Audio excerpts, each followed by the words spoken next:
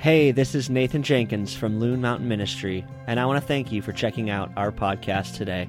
We welcome you to join us, the trees, the rocks, and all of creation as we worship our great God. Enjoy the message. Okay, today's scripture reading is taken out of Ecclesiastes 10, 8 through 14. I pre-read it, and it appears to me like this. Somebody's reading my mail. Please join me. Whoever digs a pit may fall into it. Whoever breaks through a wall may be bitten by a snake. Whoever quarries stones may be injured by them. Whoever splits logs may be endangered by them. If the axe is dull and its edge unsharpened, more strength is needed, but skill will bring success. If a snake bites before its charm, the charmer receives no fee. Words of the mouth of the wise are gracious, but fools are consumed by their own lips. At the beginning, their words are folly. At the end, they are wicked madness. And fools multiply words. No one knows what is coming. Who can tell what someone else will happen after them? Do not revile the king, even in your thoughts, or curse the rich in your bedroom, because a bird in the sky may carry your words, and a bird on the wing may report what you say. Amen.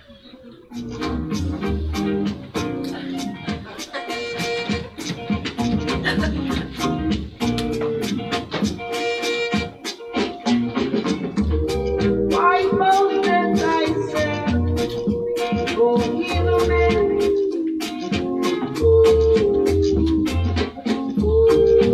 Playing smart and not being clever.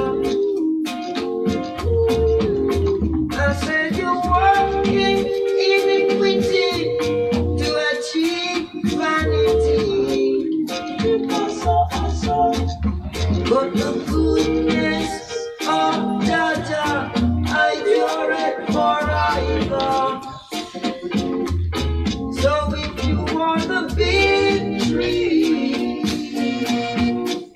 you're a small axe, ready to cut you down, to cut you down. All right, thank you for hanging in there with me and letting me do that. That is our good friend Bob Marley and the Wailers. How many reggae fans do I have out there? Yeah.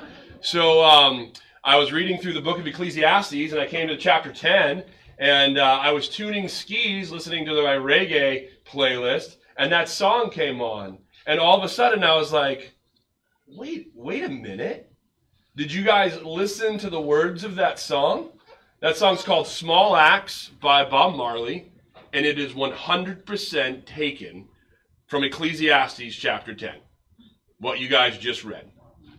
Right? It was crazy. I was listening to it one day and I was like, wait a minute, I've heard these words before. I feel like I'm studying them right now. And, if you are a Dr. Jordan Peterson fan, he just kind of got a little bit of flack for being on the Joe Rogan show. I know that we're kind of starting to talk about like some touchy subjects there, but one of the things that he talked about in this 4-hour podcast is that the Bible, no matter if you're an atheist or if you are a Buddhist or a Muslim or a Christian that goes to church only twice a year or just an American that doesn't really know what you believe, the Bible, all historians and all people who are wise with literature and stuff, the Bible is the root text for all literature. And the Bible is where stories have come from. And what's interesting is I've noticed really good artists, like Bob Marley, really good artists really actually know the Bible. It's absolutely incredible. Ed and I were talking about the Grateful Dead. And if you listen to Grateful Dead and you look at their lyrics, a lot of Grateful Dead lyrics come out of the Bible. What I find super interesting about a lot of these really intellectual, deep-thinking people, a lot of their lyrics actually come out of two places. The Old Testament, Bob Marley, Ecclesiastes, and the Sermon on the Mount. it's really quite fascinating. I don't really hear new music or even old music from the 60s and 70s with Paul's literature in it, from Ephesians, or from the Philippians, or one of those books, or Thessalonians. But I hear a lot of music coming from the Sermon on the Mount and the Old Testament. And the only thing that I can correlate with that, and maybe I'm just thinking too much, and I should, no, I did not take any drugs before doing this, or have not done any drugs. But what I noticed is that Jesus' entire Sermon on the Mount is the Old Testament spoken in a way that the people listening to him could understand it. Let me say that again about Jesus' Sermon on the Mount. The whole Sermon on the Mount is the Old Testament spoken in a way that the people he was talking to could have it go through their mind and penetrate their heart. That's Jesus' whole point, is that the Old Testament, what they had, stopped here. Or maybe didn't even enter there, but it stopped here, or it didn't enter here, and it went to here. And where it stopped was the unprivileged, the people that didn't know how to read, the people that didn't have the ability to go to school and learn the Bible. That stopped outside the mind. Where it stopped inside the mind was the people who were affluent. It was the Americans that went to church. Let me say that one more time. It was the Americans that went to church that Jesus found when he came. It stopped in the mind, and it hadn't moved to the heart.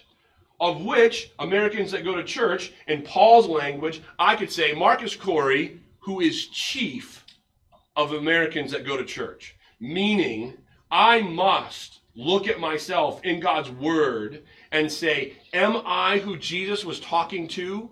Am I one of those religious leaders who the Word of God is in my mind, and I like coming here on Sunday mornings so you guys can listen to me talk about it? You've heard me say this a couple times. Why do I do what I do? Why am I standing up here? Is it because I like your attention? And I've found a way that I can talk about something that you like and are agreeable with that will keep me in this space? Or am I, by the power of the Holy Spirit, really actually asking the Lord, what is truth? What is your word?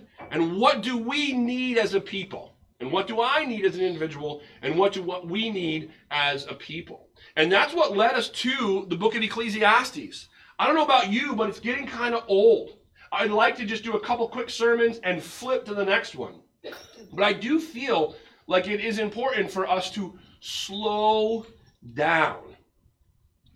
And by the power of the Holy Spirit, open the Word of God and look. So if you would take your Bibles, turn to Ecclesiastes chapter 10. We have here verses 8 through 14 and verse 20. But if you remember from our sermon last week, we talked about the end of chapter 9. And the saying at the end of chapter 9 was, there is a lot of weapons of mass destruction, but it only takes the sin of one to destroy a people. And remember, we talked about the truth of the gospel is just as sin entered the world by one man's decision, and it passed upon all men, all humanity, for all have sinned, and so we are all spiritually dead, so came the salvation through one man's death and resurrection, Jesus Christ. And remember, we talked about how easy it is to mess up your room, but how long it takes to clean it up. I feel like the garage is the same way. I've given up cleaning our garage, and it's much to Heidi's dismay. Literally, I've thrown up my hands and said, I'm done. It collects way too much stuff for the thrift shop. It collects way too much stuff for the local ski racing program. It collects way too much stuff from our interns and people living with us. And it collects way too much of my own junk. And I've just given up cleaning. Why? Because I will spend a day cleaning it, and then 3 days later, and it took a long time. And then 3 days later, it's back to the just bunch of stuff I don't know what it is. And have you noticed that about? It takes no time. The same is true in a life. We see it. We see it on television. We see it in the news. All it takes is one act or one slip of the tongue, and your career, your life as you know it, can be ruined. One. It could be false too. That's what's crazy about nowadays. It could be false and you're completely ruined, even when you're proven innocent later on by the courts. The Olympics are on right now. I love the Winter Olympics. Our family loves the Olympics. One of my favorite stories of Jesse, my son, is we're living on Conn Drive right across the street from Rick and Ann Kelly. Great neighbors. And one day, Jesse, without them knowing, he was, I don't know, maybe 3-4 years old, let himself into their house. He followed the dog, he claims. And Rick came down to find Jesse on the couch, and the TV was on, and it happened to be going over the Olympics. And Rick didn't know Jesse was in the house. And Jesse says, hey, you guys like the Olympics? We like the Olympics. And was watching the Olympic highlights at the neighbors. I love it. They were gracious. They were awesome. Like, oh, hey, Jesse, do your parents know you're here? Probably we should call them. I'm thankful that they do. We help them find their dogs, which get out sometimes, and they help us find Jesse, who gets out sometimes. It's a great neighborly relationship. But anyway, I was watching a documentary about Peekaboo Street, one of the most famous female downhill skiers of American history. Really cool documentary. I would recommend it. It's called Peekaboo. She came from very blue-collar roots. Didn't really have the finances to do what she did, and she just shocked the world in the Olympics, which was made her super, super famous. Well, Peekaboo Street became incredibly famous, and then she retired from skiing, and she was an author and a speaker and traveling and still making a living off of her name. She also had a Nike endorsement. She had a shoe after her. Her life was good. And one day she was taking care of her father, who they didn't know it had early onset dementia, and they also didn't know it had diabetes. And he went into a diabetic situation, which made him extremely angry and grumpy, and he was hurting her. And she was afraid for her, and she was afraid for her children. Well, Peekaboo Street is an Olympic athlete. I'm sure she can handle herself. And she put her father in the basement for his protection and for hers. And when she got him in the basement and closed the door, she called 911 because he was in an absolute rage, like an absolute rage, and it was going to hurt her and her children. And she called 911, and she said, hello, my father is having a situation. I don't really know what it is. He's making me really nervous. I'm really scared. Can you please come? And she called 911. Well, when the police showed up, they reported that she had beaten him and threw him in the basement and locked him there. And she ended up going to prison, and she lost, Nike dropped her, she lost her book deals and her endorsements to speak. And in one false accusation, Peekaboo Street lost all of her credibility on the news. And that was false. We can all think of ourselves, or we can all think of people in the news that from one thing, it all goes sour. And that's what this is what Solomon's talking about here. Chapter 10, we're getting ready to go to Proverbs. Proverbs is our next wisdom book. And if you're like me, I'm like, oh, thank the Lord, right? Because Job was a rough one. That was rough, right? I kind of felt a little beat up after that book. I'm getting a little bored with Ecclesiastes, to be frank, right? And it's kind of like Debbie Downer, you know? It's kind of like, oh, sorry, Debbie. It's kind of a downer, right? Whoever says that? Nancy, back to my son again. One time we were in the car, and I said to the kids, guys, stop being a negative Nancy. And Jesse stuck up for you. And he goes, Nancy's not negative, Dad. I had her in Sunday school. She's not negative. And I was like, wow, why do we say those things? We should not say those things. So now I was like, stop just being negative, okay? No name associated with it. So Jesse was sticking up for you, Nancy. Anyway, Ecclesiastes has kind of been a downer, right? We all will die. We all will face death. We all will lose our money and get it back again and probably lose it again, maybe in a lifetime, right? And it's all kind of chance. We have absolutely no idea who's going to die and who's going to lose their money tomorrow. That just is a little bit of a downer. Kind of makes you bummed out. But what we found is we have to change our lens. We have to change our measuring stick. Because the book of Ecclesiastes is always looking where? Under the sun. And we as Christians have put faith in something above the sun. And I have found for me, when I get down, when I get dismayed, when I am doubting, when I'm frustrated, if I follow the route it back, it always comes because something is letting me down that I have expectations for under the sun. Right? That if I am this, this will happen. If I put in the work for this, that will happen. So Solomon here is talking, he continues with this idea about it only takes something small. So he talks about, and he says, as dead flies give perfume a bad smell, so a little folly outweighs wisdom and honor. Chapter 10, verse 1. Ever heard of the saying, a fly in the ointment? Ever heard of that saying, fly in the ointment? You know what's kind of crazy? That's where this saying comes from. Isn't that crazy? So next time someone says, oh man, a fly in the ointment, be like, oh, did you know where that comes from? It comes from Ecclesiastes chapter 10, verse 1. And they'll probably be like, oh, okay, you going to preach at me? Like, no, I just thought you want to know. Like, the Bible's pretty rad. A lot of cool things come from it. And the saying, a fly in the ointment, comes from Ecclesiastes chapter 10, verse 1. Isn't it crazy when you find out where a saying actually originates and comes from? Have anyone ever heard of the saying, oh, that's a cop-out? Anyone ever said, oh, that's a cop-out? No, yes. I see some older people saying yes. You guys know where that comes from? Right here in the back of the woods over here. At the base of Mount Washington, a gal named Dolly Kopp lived at the base. Have you ever been over to Dolly Kopp Campground over there on Route 302? Yeah, well, Dolly Kopp is over there. No, actually, it might be on 16. It's on 16. Dolly Kopp Campground is over there. And Dolly Kopp lived on a farm. And she lived with her husband, I forget his name, Mr. Kopp. They lived on a farm for 40 years. Raised children. Everyone knew them from all around. Did all the things that every good local, hardworking family was supposed to do in the 1800s. And one day, Dolly woke up and said, I don't like working this farm. I don't like this man that I was married to for 40 years. And I don't like this life. And she walked away. Literally walked away. And back then in the 1800s, that was such big news that Mr. Kopp's wife just left and never came back, that they started calling it a cop-out. And it stuck. And to this day, we call it a cop-out. Isn't that crazy? So a fly in the ointment comes from Ecclesiastes chapter 10, verse 1, and a cop-out comes from Miss Dolly Kopp walking off the farm in the 1800s in the shadow of Mount Washington. Crazy, I know. A bunch of useless information you did not need to know. But how we're getting into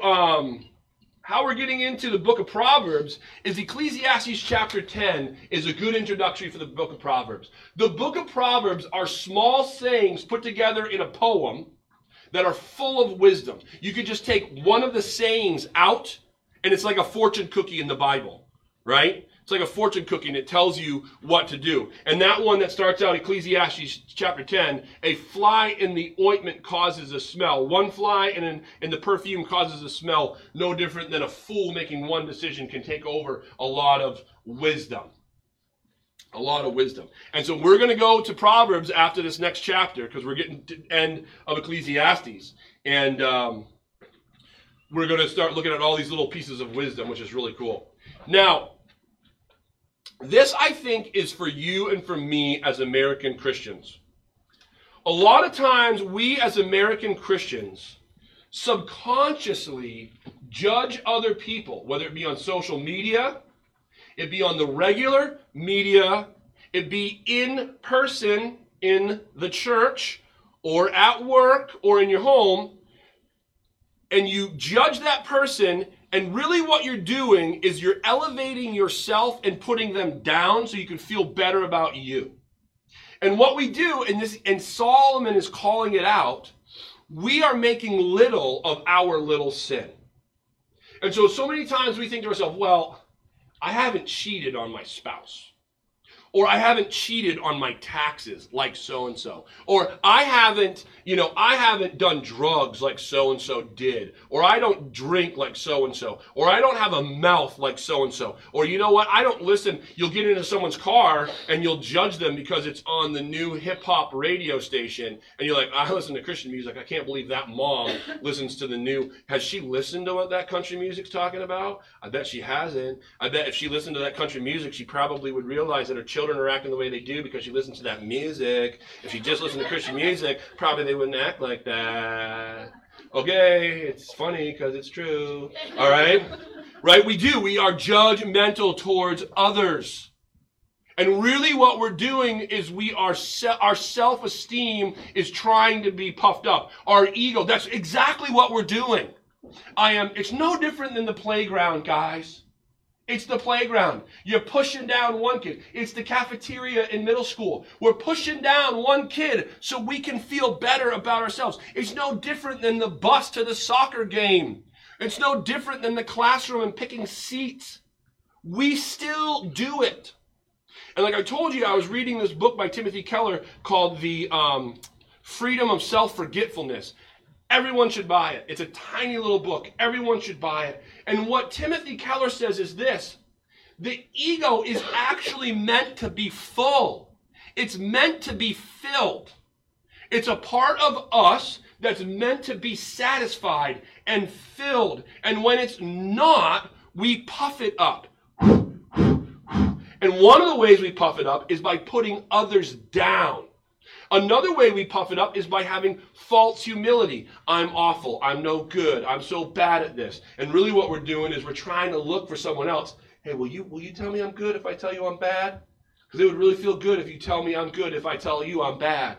I'm such a horrible dad. Oh, no, you're not. Oh, no. Thank you. Right? A little higher. Yeah. All right. I'm such a horrible preacher, man. That was such a bad sermon. Oh, no, I thought it was great. Oh, yeah, over here a little bit further. Right? And so our egos are empty in and of themselves. And what we do is we puff them up. And is something that's puffed up fragile or not? It's fragile. It's like a balloon, right? A balloon is a very fragile thing. The ego was meant to be full of solid so that it's not fragile. And I read that and I looked at what he was talking about in Paul's literature in Corinthians. I'm like, wow. I always just thought, no, you know what? The ego needs to go away. I thought the Christian thing was to like really think low of yourself and let's let the ego go away. And Timothy Keller's like, that's not it at all. The ego is something God created us with. And it's meant to be full. And essentially what Timothy Keller says is this: Jesus' penalty on the cross took the verdict for you and I from the jury and the judge. And we are deemed innocent because of Jesus when we put our faith, hope, and love in him. So what Timothy Keller says that I love, he's like, why then are you Christians still hanging out in the court? Court is adjourned. You are innocent because of Jesus. Why do you keep coming back into the court? And what Timothy Keller says is that a Christian ego is not saying, well, I don't care what you think about me. And that's what a lot of the world is doing right now. You know what? You set your own standards. You don't care what the world says about you. You set your own standards. Have you seen that a lot? Like, I know, I'm going to do this for me. And I can definitely fall into that trap, right? When someone like bashes my sermon or someone talks about my parenting or someone talks about something that I hold dear, like my coaching or whatever, I can easily discredit them by saying, what do they know? I'm going to just throw them out. They don't know anything, right? I'm going to discredit them. Or I'm going to find a fault in their life. I am super guilty of that. If someone is doing something to me that I'm feeling like judged or whatever, I will quickly identify a flaw in their life and be like, see, I can discredit what they said because look at their life. Anyone else do that? Yep, guilty. Me too. But the Bible is not saying we should just discredit what other people say. Paul is essentially saying in the book of Corinthians is that I no longer am worried about what you think of me. but I'm also no longer worried about what I think of me. Let me say that again. I'm also not worried about what I think of me. So even setting my own standard. I am only concerned about what the Lord thinks of me. And that's where knowing Scripture is key. That's where knowing Scripture is very key. That you realize that you are beautifully and wonderfully made. Marvelous is the works of the Lord, and I know so. That God loves me, and this is what I think is cool about what Timothy Keller says. He says, because we're in the Olympics, right? I watched last night the women's slopestyle competition. And a girl from Connecticut was in the lead. A young little girl from Connecticut was in the lead until the last girl from New Zealand came down and knocked her off the gold and the top of the podium. She still got silver, this girl from Connecticut. And this girl from Connecticut was not supposed to be on the podium. Like she wasn't, like she was good, but she wasn't supposed to, maybe top 10, but nowhere near the podium. But all the girls that were supposed to occupy the podium fell. And the girl from New Zealand had one more run, and she had fallen on her previous two. And she was the last competitor to come down, and she put her run together and won gold, right? But in the Olympics, what happens? You perform, and then there's the verdict of the judges. Christianity is the only religion where it's the opposite. The verdict's already been made. The judge has already been set. Jesus took sin and death upon himself on the cross, and he rose again, so that when you and I put our faith, hope, and trust in him, we are deemed innocent. This is the only religion, this is the only belief where it's the flip-flop. The verdict comes before the performance. And we perform because we know that because of Jesus, we have been proven innocent. And so we can come out of that. And we have to remind ourselves daily, because we're human. And we get sucked right back into thinking, what do I think about myself as a parent? Or do I think of myself as an employee or as a husband? What do others think about me as a parent? Or others think about me as a grandparent? Or others think about me as a boss or a leader or a pastor? We go right back there so quick. Facebook doesn't help. Instagram doesn't help. Netflix doesn't help. Peacock doesn't help. Heck, the Olympics don't help. Where all we're doing is judging people. That's gold, that's last place. You know, like, right? We like doing that. I love the Olympics. Football doesn't. I love football, right? We're judging people all the time. And so we have to be daily renewing our minds that the verdict's already been cast, that Jesus has already took the penalty of sin and death, and that because of him, I am not guilty. And because of him, I am innocent. And because of him, I am clean. And because of him, I am pure. And because of him, I don't have to hang out in the court anymore. I can go live freely. My identity is in Jesus. I'm not done with reggae, by the way.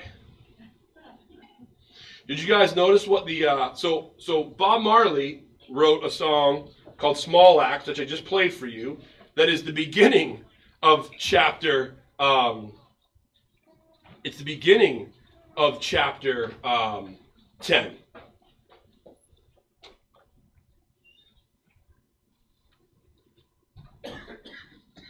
And then there's this song that's at the end of chapter 10. See if you guys recognize this one.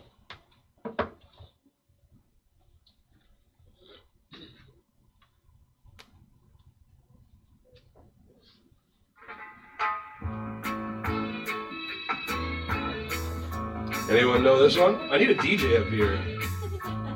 Read the end of chapter 10 on your bulletins right there. Talk about little birds outside your doorstep. I love it. Christians are actually moving in church right now.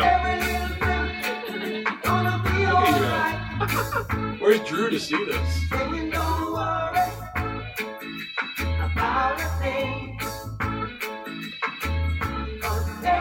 Here comes verse 1. Read it. Ecclesiastes chapter 10. Here it goes. Rise up this morning. Smile with the rising sun. Here they are. Really be first. It's by my doorstep. Singing sweet songs. Folks, when you judge others, when you talk badly about others, I'm talking to myself too, when you speak ill of others, you cannot sing that song because you are always worried. When you find the fault in others, when you speak ill in others, you are always worried. Why? Because 3 little birds outside my doorstep could hear what I say and bring it back around. See what the Bible says in Ecclesiastes? It says, be careful what you say. Because a little bird could be listening and can bring that. Nothing more true than having children, right? Nothing more true than having children. Have you ever been embarrassed by one of your kids because they said what you said when you said it in private and they said it in public? I remember one time Abishai was in line at the grocery store and the people were really struggling in front of us. And all of a sudden Abishai, little 3-year-old Abishai, who's like, like Isla, always says beautiful things, says, "Come on, people, let's go. What is wrong with you?" And took the words right out of my head. Not out of my mouth. They weren't going to come out of my mouth. But the words were in my head, and Abishai said them. Why did she say them? Because she's heard me say them in the car. When she's in her little car seat, and we're in traffic, and someone is making a really dumb move. Right? And Abishai says something. And so I just find it really interesting that from Bob Marley today, from, the Small Axe song, that he who digs a pit will fall into it, right? In other words, if you're negative, you're probably going to end up in a negative pit, all right? And then he follows it up with, don't worry about a thing, 3 little birds outside my window, right? Singing me sweet songs, a melody pure and sweet, right? Don't worry. When we speak ill of others, it causes us to worry. Are you full of anxiety? Are you full of worry? Maybe one thing you can control. I know there's things that are causing you to worry and anxiety that you think are out of your control. But maybe one thing you can control is speaking ill of others. I know I need to hear that. Right? Well, we're going to transition into a time of communion. And here at Loon Mountain Ministry, we celebrate communion at the beginning of every month. And at Loon Mountain Ministry, we practice an open communion, which means that you don't have to be a part of a specific denomination. You don't have to be a member of our church. No one would take communion if that was the case today, because no one's a member of our church. But we practice communion, and what we say is that you need to be a part of the family of God. Through faith in Christ, which means you've confessed your sins with your mouth, and you've believed in him in your heart, that Jesus is the Son of God, and that he raised him from the dead. And that, you're saved. You're part of the family. Also, the Bible is clear that we take some time and examine ourselves, examine our heart. Maybe Solomon's words today are hitting you like they hit me. That, man, it doesn't take much to spoil good perfume. And I admit that I sometimes think little of my sin because I'm focused on someone else's. I watch the news and I'm like, I ain't that bad. I think anyone can watch the news and be like, I ain't that bad. Right? And make you feel better about yourself watching the news, doesn't it? Right? Or you can scroll through Facebook and be like, or usually everyone's Facebook lives are perfect. But anyway, or maybe you are convicted like I am about speaking ill about people, finding what their faults are and telling others. Examine yourself. Our band is coming up, I think, right? Yeah. You guys coming back? Yeah. Oh, there's Trish. Hi, Trish. Are you going to sing a song for us? When Eunice gets here. When Eunice gets here. We really appreciate Eunice. She is doing everything this morning.